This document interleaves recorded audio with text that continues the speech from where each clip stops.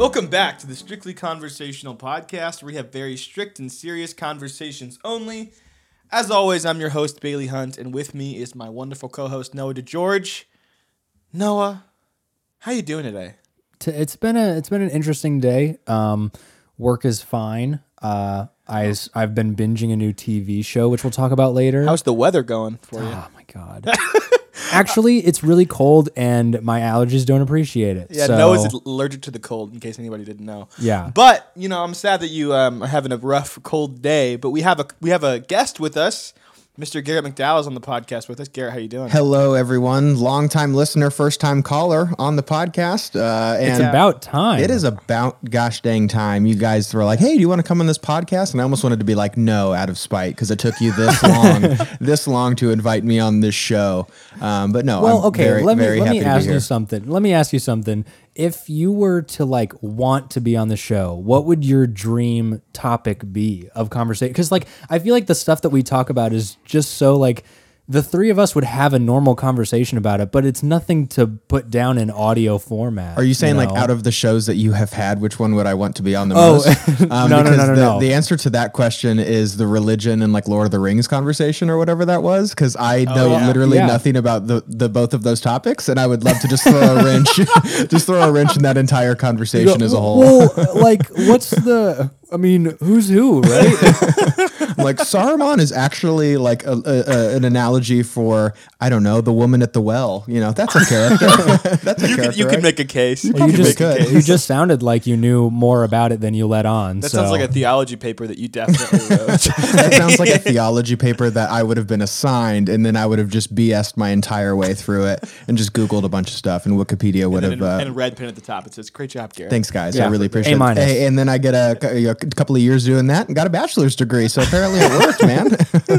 That's what it's like. We're going to a private Christian institution, everybody. What's our topic today? So our topic is we are talking about horror films, and I've known Garrett probably longer than anybody else besides my family on the planet, and my mom, and yeah, right, and Michelle.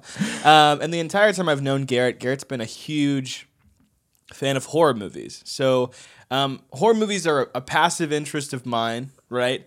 They're actually something that's pretty generous. For the longest time that I was really scared to watch. Like when I was a kid, one of my most the nightmares that I remember the most is being chased by Freddy Krueger into a warehouse, and I'd never even seen Nightmare on Elm Street. Well, I've told my Jaws story on the podcast before, I think. Have you? I don't know. Remind us. I watched Jaws when I was 8 years old at a sleepover, and it was when I was living in Chicago, and my friend's house was next to the L line, so the train, and I couldn't go to sleep until 3 a.m. because I thought a shark was going to jump off the train and come through the window because I was so scared I couldn't even finish Jaws. It's and funny. I called my mom and I was like, "Come pick me up." There's irrational fears out there, and I think a lot that kids have is oh, you're going to be in a pool and a shark's going to be there. That's B tier level of irrational fears. The irrational fear that Jaws is going to somehow from the ocean take a train.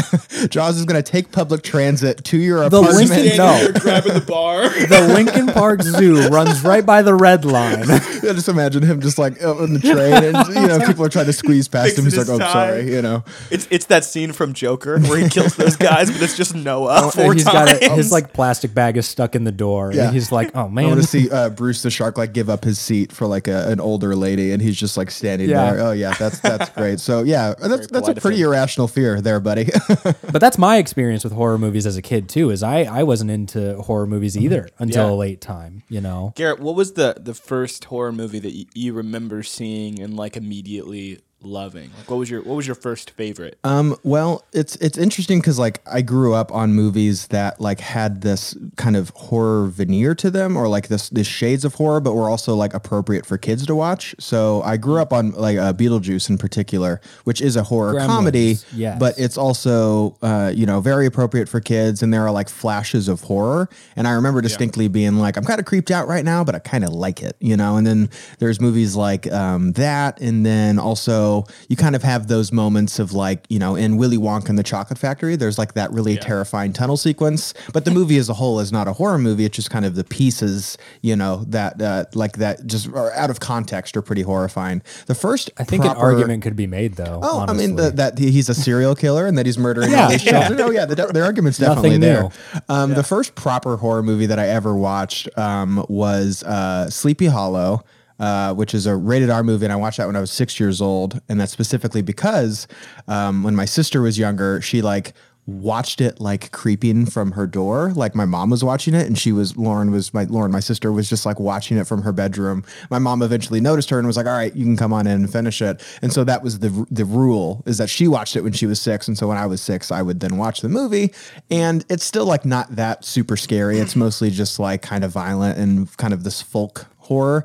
The first movie to really creep me out was 1408, the John Cusack, Samuel L. Jackson movie. That movie scared the wits out of me because like I'd never watched a horror movie like that before. I didn't know what was going to happen. I thought like a demon was going to reach out of the TV, much like Bruce the Shark there, and just start wailing on me. But yeah, I just kind of started this lifelong obsession and you know, passion of mine to kind of pursue these more macabre kind of films. And yeah, I'm glad you guys thought of me to bring on the podcast to have this conversation. No one better to talk about it. Yeah, that's right. I think that's the thing is there is nobody that we would rather talk to about stuff like this. Now that most of us are knowledgeable up to your level, so yeah. I was just thinking of that scene in Monsters Inc. when like Boo gets in bed and he's like, "There's no monster in the closet." I mean, now there is. It's just Garrett and a television. It's just like the demon gonna crawl out of the TV. Me next to Billy Crystal, who's like slipping on a banana peel or whatever he does at the end of that movie, swallowing the microphone and. Yeah. Exactly. Everybody gets crushed by like a stereo, like a speaker just hits on his head. Yeah. What's the jabroni's name at the beginning of that movie? Who's he's like it's Phlegm. Phlegm? His Yeah. friends call him Phlegm. Mr. Bile. Mr. Bile. Yeah. that guy? It could Yeah. let in a draft, man. He's there too. Yeah. For the longest time, I thought he was saying it could let in a giraffe, and I was like, Also what does that terrifying. even mean? I think that would be much scarier than a draft because a draft you get a little chilly and a wild animal. I don't even know where I'd put that. He came straight from the Lincoln Park Zoo. think Got people off the ever train and entered. The giraffe is also they're buddies. They like share an awkward look and they're like, "Oh, same stop." Yeah. They didn't buy cars because, you know, they're saving the planet by taking the L train. So anyway, this conversation sort of, I guess, came about when Noah started watching like a string of horror movies that he was just like not super into and was realizing different themes that they were going for that didn't quite pan out. And he wanted to bring that to the podcast. So Noah, why don't you go ahead and take this? Yeah. So Here you go. It's yours. Oh, thank you. Yeah, you're welcome. So I've watched a lot of I would say more blockbuster horrors recently because I've been really missing like a good blockbuster horror. And what happens with these movies is that there's something that's like really trying to be said. Obviously, any movie that you watch, there's something to be said behind what you're actually seeing. But the way that blockbuster horrors work is that they also need to connect with an audience and relate to people.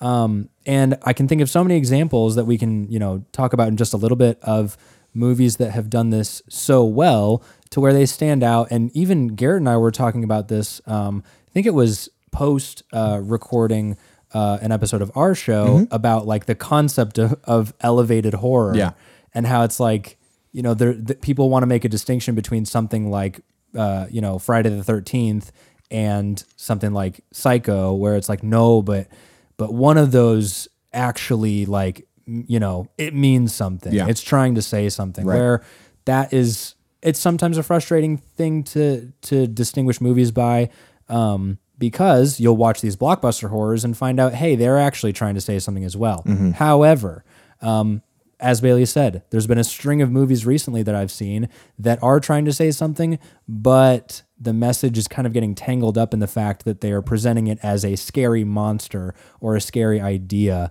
and it's making everything worse. So before we get into that, want to kind of go into why horror can actually tell these stories that have kind of an emotional or metaphorical backdrop that actually hits. And like we can go around and go with, you know, one that that stands out to us.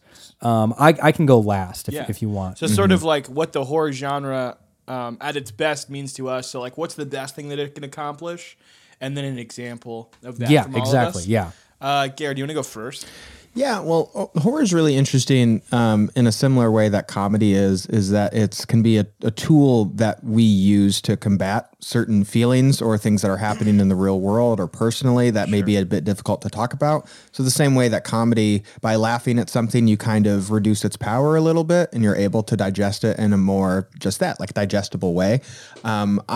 No, I'm not alone in this, so it made me feel less insane. But during the peak lockdown period, I watched a lot of horror movies, and that felt very good for me. Is to kind of that was like my form of like decompression in a way, because looking at something that is so overtly terrifying was somehow more comforting than like confronting the real horrors of the world at the time.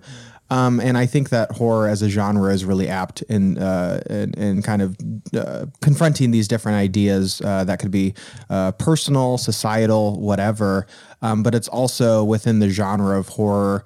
There's so many different subgenres within that its approach to doing this can be completely starkly serious or very silly and outlandish. And I love that there's that flexibility in horror and it doesn't have to be one or the other. That just because it's maybe not super, super scary doesn't mean that it's a bad piece of horror. I love that there's that flexibility and that sense of play within horror, but just kind of using these darker elements or themes or ideas to explore something like Beetlejuice, for example, has like real world ideas and real world themes and universal fears that we all have, but it looks at it with a more humorous tone, but then it's also ghosts and monsters and the afterlife and all that kind of fun, spooky stuff. Yeah. Yeah, that's a great answer. I think you touched on a lot of, people I think take for granted these days, this generation, let me tell you. Kids these days. Kids these days. I right, always guys? on that TikTok. But these like current horror times, it seems like everybody's striving for that sense of elevated horror. Like we got to say something, right? Mm-hmm. And I think we're not fully understanding like the reason that it works so well to begin with as this thing of escapism and like looking at these ideas that are at the core very, very fun. I mean, like a lot of teenagers like have a lot of core memories going to haunted houses for a reason. Yeah. Not because they go to have a cathartic moment Yeah. to talk about grief or whatever. It's because they really do experience something really, really fun there. Now, I guess to kind of contradict what I just said, I think the first time that I really like started to connect with horror as a genre was when I started, I guess, investing more into like independent horror with these guys, like watching A24 movies and that sort of thing. Because before that, I was like, things go bump in the dark. Like I'm a very anxious person, so I'm scared of everything. Mm-hmm. And then I realized that they could be used in a way to cope with the feelings that we all have of like, I don't know, whether it is grief, whether it is something as complicated as a breakup, and then taking those feelings and making something super messy out of it, I always really admired, because I think straight up dramas, straight up comedy, straight up whatever can't quite handle how messy life can be. And horror, it's like, give me all the mess of life, and we'll see how we can really make people feel that mess. And so the first time that I was like really in love with a horror movie is when I saw Ari Aster's Hereditary. That movie really affected me, but in a very different way. I was gonna say I was in that room. So was Garrett. Were you really in love with that? Not loving that one. Ari Aster's second full-length film, Midsommar, because I had just been through a breakup during that period, and I was like, I don't understand how this man in this very complicated way could synthesize my feelings so perfectly. Yeah. Even though they were messy and they were full of rage and they were so full of, they were complicated. He, I think, really handled it super well. Yeah. And also there was a sense of play to that movie that I also really admired, that it wasn't just doom and gloom and heartbreak and sadness, but there was like a touch of like a cheerfulness, joy, a touch of brightness. butts. Oh wait, never mind. Yeah. Just one butt touching. Just one butt touching in that movie. Yeah. Sorry. So that's what I think horror can be is taking all of our complicated feelings and again, in a very Greek way, making a cathartic experience out of it. That's what I love about it. Yeah, and I think again, because we all have these different perspectives, even mine is a little bit different. It's not, and none of them is exactly the right way to look at it. So it's so interesting to me. Like part of the reason that I seek out certain horror movies is to like, and I always say this when I feel really good about a movie I've just seen is not that it needs to do this, but that it does something special when it's something I've never seen before. And again, going back to that realism, if I was to watch a horror movie that was to simulate, a day in the life of a teacher's aide that has to drive 35 minutes to work, and then, deal with a bunch of kids with ADHD and dyslexia, probably would have really hated that. Because, if that was my life at the time, which it was for a little while, you can make that scary, of course, obviously. You can make anything scary. Multiple directors have proved that. But there's an idea of, I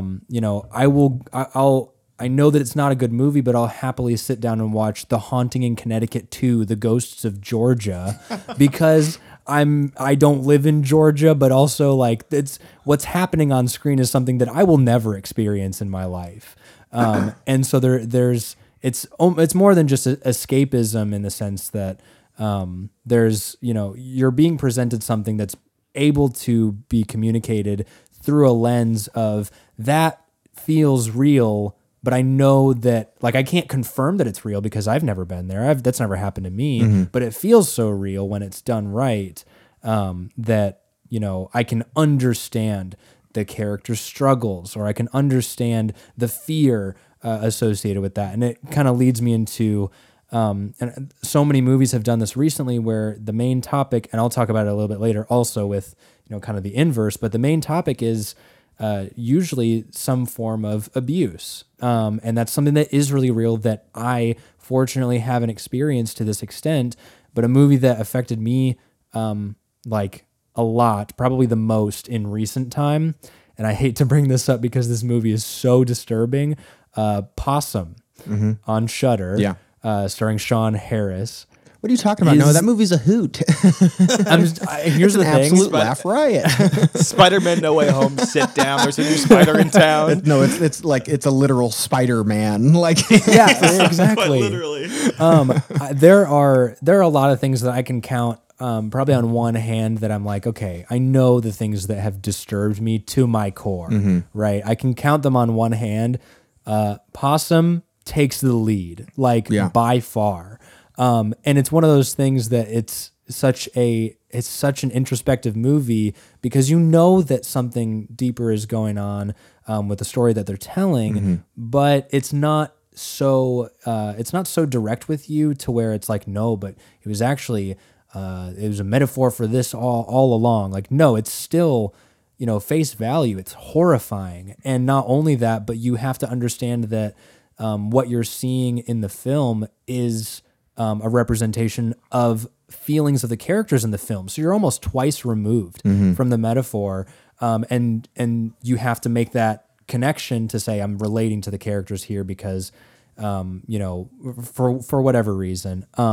For me, that's something that I feel like as horrifying and disturbing as it is, and like as much as I would not recommend that movie to anybody that is squeamish, it's one of the most effective pieces of horror that I've seen in a long time. Yeah, and something that I heard kind of like actually what you both were talking about with the playful nature of movies like Beetlejuice that are like kind of willing to embrace the absurdity of the situations that these people are in, or like the more tense and disturbing. It's like all about atmosphere, right? So something that horror can do pretty uniquely is set this atmosphere that kind of can get under your skin and make you think about what we're not seeing or what we are or making those connections in our minds between like what the characters are experiencing in the movie or what we've experienced in the past or maybe not experienced.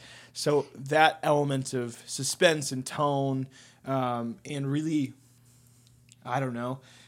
really committing to either direction. So my parents recently, they watched the movie Spencer. While Yikes, that's a scary one. Well, not out and out a horror movie. I know, British people, are you kidding me? I mean... No, those corgis, they really spooked me. That though not out and out a horror movie, my mom was talking about it and she was like, I don't know, like the music, it just made me feel really icky. And I was like, that's just the suspense of the movie wanting to make you feel like this person who's trapped. in a lot of ways, that is probably one of the better horror movies of 2021. Actually, Yeah, I'm really good one. right there with you, Lori, because there's that movie and then Shiva Baby, which came out last year. And both of those movies are not For real. overt horror movies, but they have this very unnerving sense to them that are like, hey, Yeah. if you have even a smidgen of social anxiety, boy, is this going to be really uncomfortable for you. You're just watching it the For whole real. time, and they're both edited and scored like horror movies, but they are overtly dramas in a way. So Yeah. Spencer, especially, I know exactly what you're talking about. That movie has this kind of sensory overload, especially with the score. It's Yeah. like this unnerving kind of. It's similar to like the beginning of The Shining, to where that's like this helicopter Oh my shot God, over yeah. like Yeah. this beautiful river and mountains and these beautiful pine trees and all this kind of stuff. And you've got a happy family who's like going to this hotel, but it's this like horrifying organ, like Yeah. orchestral kind of. It's this weird juxtaposition that makes you be like, oh, okay, something's not quite right here. Same thing with Spencer. It's just like a woman just like in this lovely mansion, like with her family, but because of the score, it kind of lets you know that something else terrifying is going on there. Yeah. And it's like, I heard someone describe the score as doom jazz, and I can't get that out of my head. That's my new favorite genre, is doom jazz. It's about the notes that you don't play. Okay. Yeah. Good one. That's a great point. So we spent some time kind of talking about what's effective to us, or what communicates a lot of meaning to us in horror in particular, and just movies as a whole. But I think the main crux of the conversation is trying to talk about what we find maybe less successful, or finding the comparisons, like what's successful, what's not successful. Yeah. Not painting horror as this like one, let's say one, what do you call that? Picture. It's a No, picture. like You paint a My picture. gosh, it's like a big picture. A big picture. It's like A poster. so you like paint it on the wall. a Canvas. A mural. A mural. Okay. It's like we're not seeing horror as this one mural that's this one thing, but it's a lot of different pictures. So what's effective, what's not? So I guess I also wanted to pose the question before we jump into like what horror is successful and what's unsuccessful. Like, I guess what in movies, right? So movies are something that is like a really key interest point to all of us. Like horror is not maybe my favorite genre, but we've always talked about and seen movies together, right? So whether it's that post Tenet conversation or the post like whatever conversations that we've had, like what in those conversations have we pointed out to be what's successful, what's not successful in movies as a whole? Like what communicates meaning, what doesn't? I have one thing that I feel like has come up a lot, and because I'm not, close to an expert on what makes a good movie and what makes a good story or whatever, but I've noticed this trend, at least, that I feel like is pretty undeniable. This trend in movies that we feel like, yeah, that hit, or yeah, that didn't really hit, is consistency. And I feel like you can point to a lot of things and say the consistency of the writing. I think, if the writing is consistent, then that's a plus, because you feel that at the end, whether or not that's conscious or subconscious. If the tone is consistent, then you feel that at the end.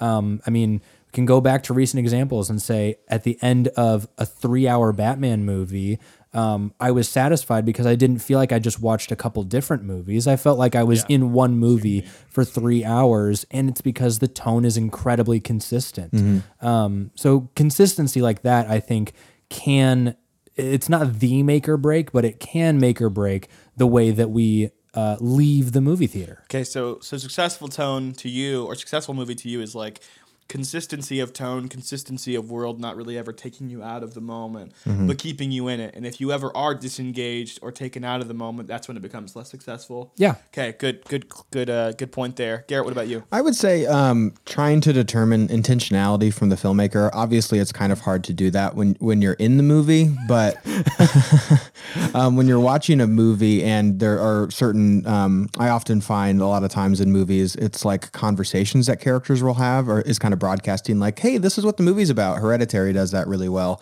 Not the first time that we're going to mention this movie, or the last in this podcast. But there's a scene where the teacher is like, there's a conversation that he's having when he's teaching the class about the tragedy that like befalls characters in whatever book that they're reading. And if you listen to his conversation, it's pretty much the movie Hereditary. And so I think trying to keep in mind the intention of the filmmakers, and then if your message is supposed to be from screen to my brain, like what are the things that's kind of roadblocks in that journey, or what are things that are kind of distracting from that point or obscuring that point to where they may try to make a point, but I'm like, well, actually, if you look at this other character or this other idea, you're maybe not being as clear or concise as you'd want to be, because you're kind of contradicting yourself in a certain way. So again, it's kind of hard to determine intentionality, because, like a Rorschach test or something like that, who's to say that if you see a butterfly and I see a bat, who's to say like who's wrong and who's right? It's always going to be your, like what you're bringing to the movie and then what you leave with it.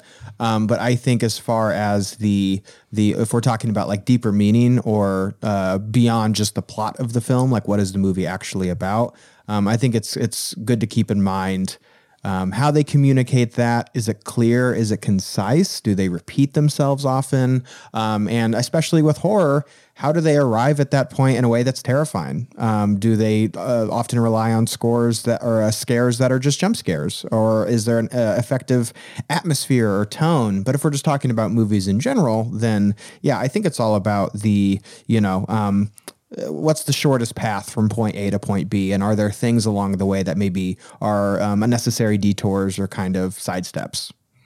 Yeah, that's a great point, Garrett. I just trying to see the intentionality and the point. Like what we asked ourselves, like, what was the point of that? And so being able to easily identify, oh, that was the point. Mm-hmm. We understand the point very clearly. Mm-hmm.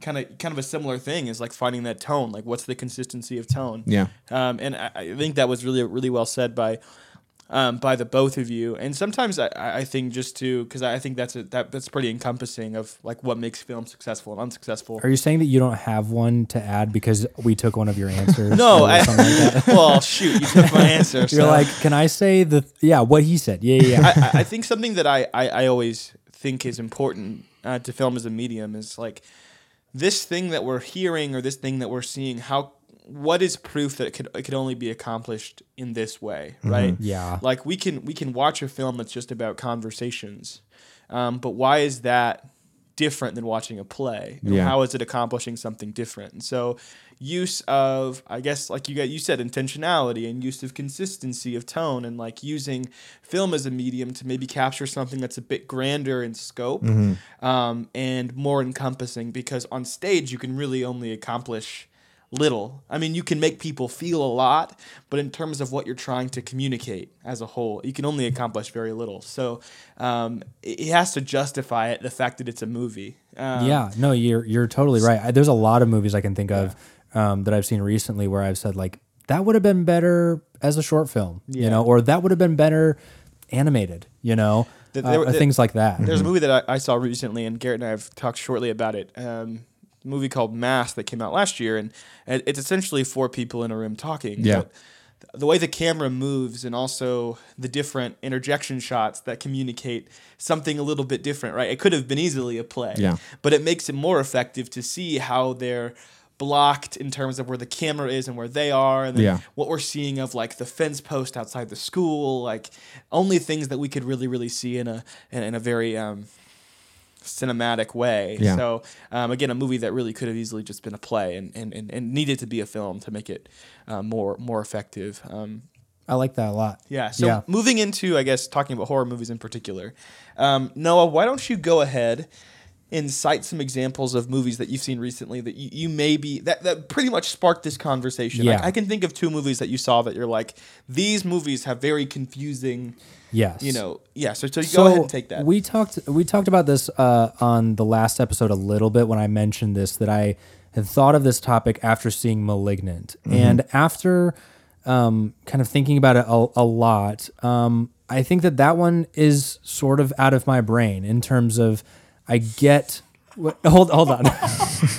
Very good. Very good joke, Noah. I'm just going to go ahead and let you take a little bow there and just act like you did that completely intentionally. Courtesy.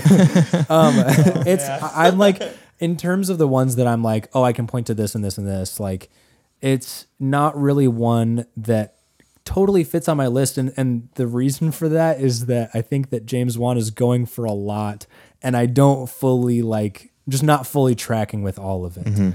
Hey, you know, some people have lame taste. It happens to all of us, I guess. Yikes! Listen, man, I gave it a 3.5 on Letterboxd. You cannot ask for much more from me. A 3.5 is a no to George 2, guys. Like, just adjusted for inflation. I don't know about that. That's it. It works one way. It doesn't work the other way. Yeah.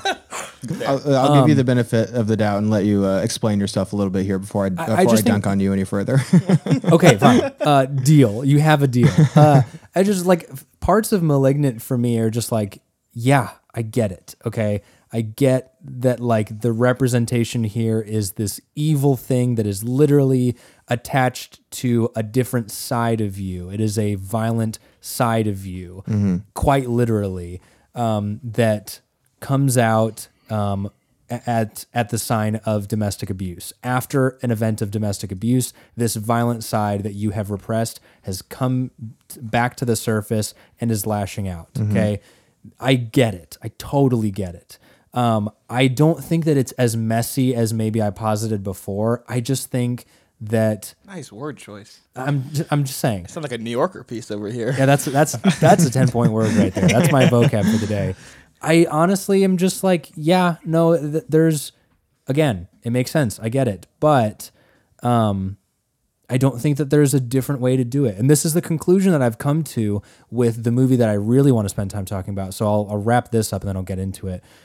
Is that I don't think there's a better way that it could have been done to actually communicate what the movie is clearly wanting to say about the sides of ourselves that are in danger of lashing out when we experience some kind of traumatic abuse. That's just, I think that the way that it's represented as this literal, like, cancerous, tumorous, evil creature, whatever, there's not really a better way to show that, like, once you have control, you kind of push it back under the surface, because it's not like, the happy ending would be, oh yes, this is part of my trauma and I lash out as a result of abuse. But now that I've learned to control it, I can live with it. That then means, by extension of logic, that, the character in the movie has to live with this literal violent tumor that is on the back of her head. And they're going to get along. Like, it just doesn't work. Right. Yeah. So I think that one's out of my brain because I can't justify. Yeah, I'm bringing the joke back. I can't justify the fact that it I can't justify the fact that it would need to be displayed much better to be a successful metaphor. Do you know what I'm saying? Yeah, it's something that I'm going to interject there. Sorry, Yeah. Bailey. And You're okay. Not quite. If you're asking, I don't know. I love *Malignant*. It was like one of my favorite movies of last year, and I think it's kind of precisely what I was talking about. That if you're looking at like the idea of domestic abuse and how that affects someone, you could obviously approach this in a very serious way because that's a very serious topic. But I love that James Wan takes such a silly, campy, fun approach to it with so much style. Yeah, don't get me wrong. Yeah, so much style and something so completely outlandish and ridiculous, but does it in a way that maintains that sense of tone throughout the entire thing. Like, there's not weird ups and downs to where it's very serious and very silly. It's mostly like the first scene in that movie, it feels like I'm watching wild. It's insanity. It feels like I'm like, when you're like in the queue at like an amusement park and you're like seeing the screens on the TV and they're like, oh no, the thing got out of containment or whatever. It feels like that for the first like 20 minutes of the movie. Stitch's Great Escape at Disney World. That's what we're talking about. That's actually specifically what I was mentioning. Yeah. Let's go. But I think that film is able to address these ideas and these deeper meanings and motifs here, but do it in a way that is fun and is an easier pill to swallow and does have that sense of fun there and that sense of play a little bit, but just playing with like this really disgusting, brutal sense of violence there. I think it's not like a completely flawless movie there, but I think if you're meaning to entertain an audience, to scare an audience, show them something that they've not really seen before, but then something that also feels very familiar and feels nostalgic and feels like a great ode to old like giallo movies in a way. I think *Malignant's* very successful in that, if that is what James Wan's intending to do, which I have a hunch that it was. Yeah, so I think that's great point, counterpoint, counterpoint there. I've not seen this movie. But I think like again like a point or a problem I think that we're running into with horror is like this overwhelming sense of like lack of fun, right? And so being able to introduce like the heavy content and heavy subject matter with a sense of fun, I think is really essential moving forward. Yeah. But I think there's a point that I kind of wanted to interject and kind of give to you. Go for it. To Noah. Is what's the difference between like a point that is ineffective or a point that we don't agree with? Because there could be a movie that really full sends its point, right? That really does it. Don't Look Up comes to mind, which is a movie I detest with all my being because I think it treats its audience like they're dumb, and I hate that. Yeah. So, but you know what that movie is trying to say. The message is not unclear, right? It's very, very clear what's going after. But what's the difference between something like that where I'm like, I just don't agree with the delivery and a message that just isn't clear? So do you get what I'm saying? So what's the difference between like a message that's something you disagree with and something that's just not clear? I think we talked about this a little bit, is it's super clear when a movie says like, hey, pause for a second. I'm the guy that's here to tell you what you're watching and why you're watching it. And not to say that every movie needs that, but a lot of movies, specifically horror, tend to do that. And that's great because you want your audience to all be on the same page, right? If you don't do that, then you need to have a clear motive in terms of the decisions that characters are making and things like that. I think for me, what comes to mind is something like Jordan Peele's Us, where you get the exposition, 20 minutes till the end of the movie. Yeah. And even then it's so drawn out because there's so much that has to be explained that you're like, hold on, now I have to like try to memorize all this, go back and watch the movie and see how this all crosses over. And by the end of it, everybody left confused a little bit. That's a movie that I really did not appreciate because here's the thing. It like doesn't explicitly tell you what's happening because it's mostly exposition for the plot. But I walked away and I was like, yeah, I mean, I get it. I get it. I understand what, most of what the movie is trying to say.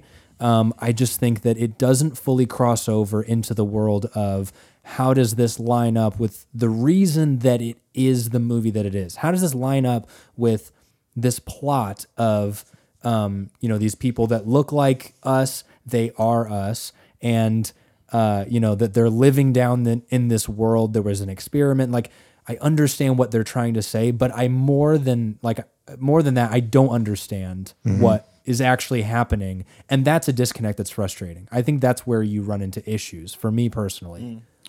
Yeah, I can see that. Yeah, you have a response? Yeah. As far as like movies that I've seen recently, that I guess this is more of like the baggage that I'm bringing into the movie. And like my own kind of opinions, and Don't Look Up is an interesting example because like I don't disagree with a lot of the points that movie is making, right? But I think its delivery is like really clumsy and non-specific in a way that I'm just like, this is just dumb, I think it kind of has to be both and, right? So I think it's like both message and delivery. Yeah. Because like if you're delivering something like as a gift and we're taking the gift and appreciating, that's great. Yeah. If you're delivering something like a spiked baseball bat to the dome, it becomes a little bit harder to yeah. But anyway, sorry for no, you're fine. But I think a movie that's recently been an example of like, I don't really agree with this, like in what I think it's trying to say, and also I don't think it's delivered particularly well, is the newest Texas Chainsaw Massacre movie. That movie takes a lot of jabs at like millennial Gen Z kind of cancel culture thing, but does it in a way that is just like ideologically I don't super agree with, and it also is just not a very well made horror movie, and there's some good kills and things like that, and so I don't agree with it like politically or ideologically, and I also don't agree with it as a horror fan and as someone who loves the original Texas Chainsaw Massacre. I'm kind of like, have you guys watched any of these movies before? Because they're not this. Like, why did you think it was this?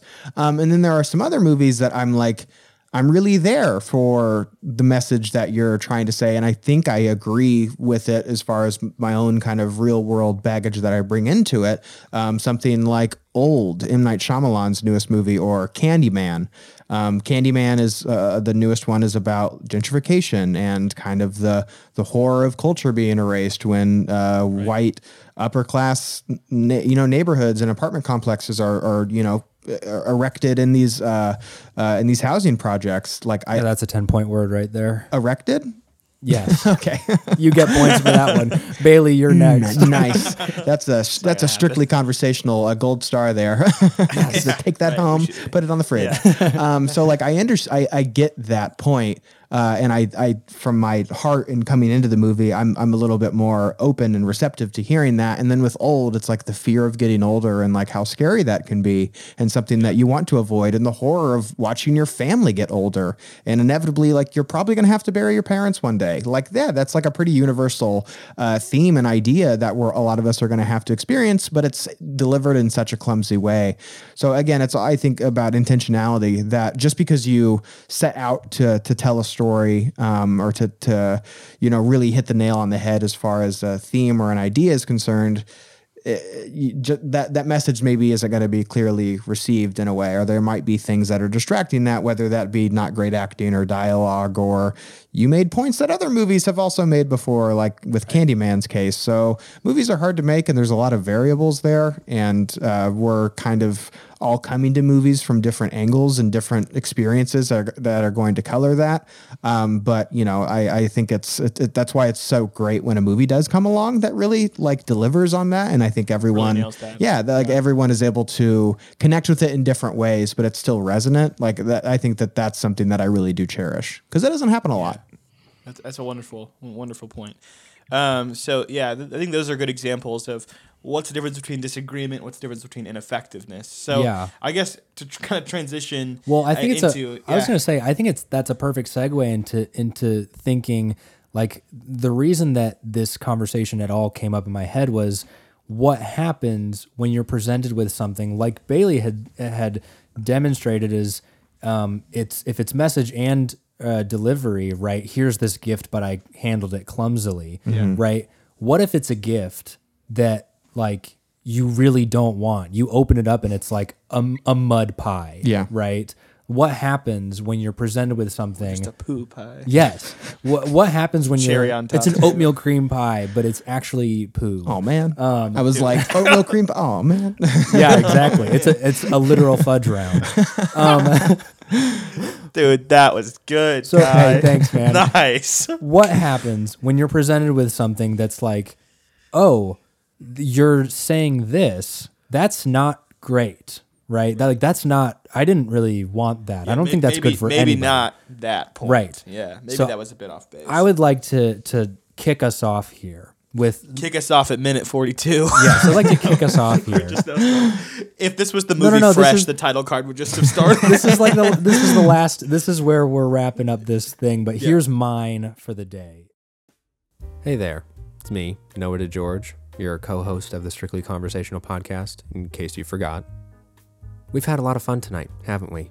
Laughs were had by all, smiles shared across the room, though you can't really see that because this is an audio format. Okay, cut the music.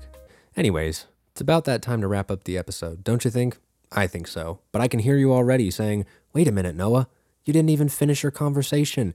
We didn't even talk about what you guys were reading, watching, or listening to. We didn't do any of that. Where's that? Well, I'll tell you where it's going to be. Part 2 of this episode coming next week, where we finish up our discussion on horror movies. Then we're going to talk a little bit about the Oscars, which happened recently. Then we're going to launch into a brand new segment that Bailey and I are very excited about. And we'll cap it all off with what we've been reading, watching, and listening to, as always. So, join us next week, same time, same place. We'll be here if you are. So, well, I mean, we'll be here whether or not you are, but I guess we hope that you are. This is falling apart quickly. Why don't we just end the episode? As always, be good to one another. Don't take yourselves too seriously. And hey, love somebody today. We'll see you next time.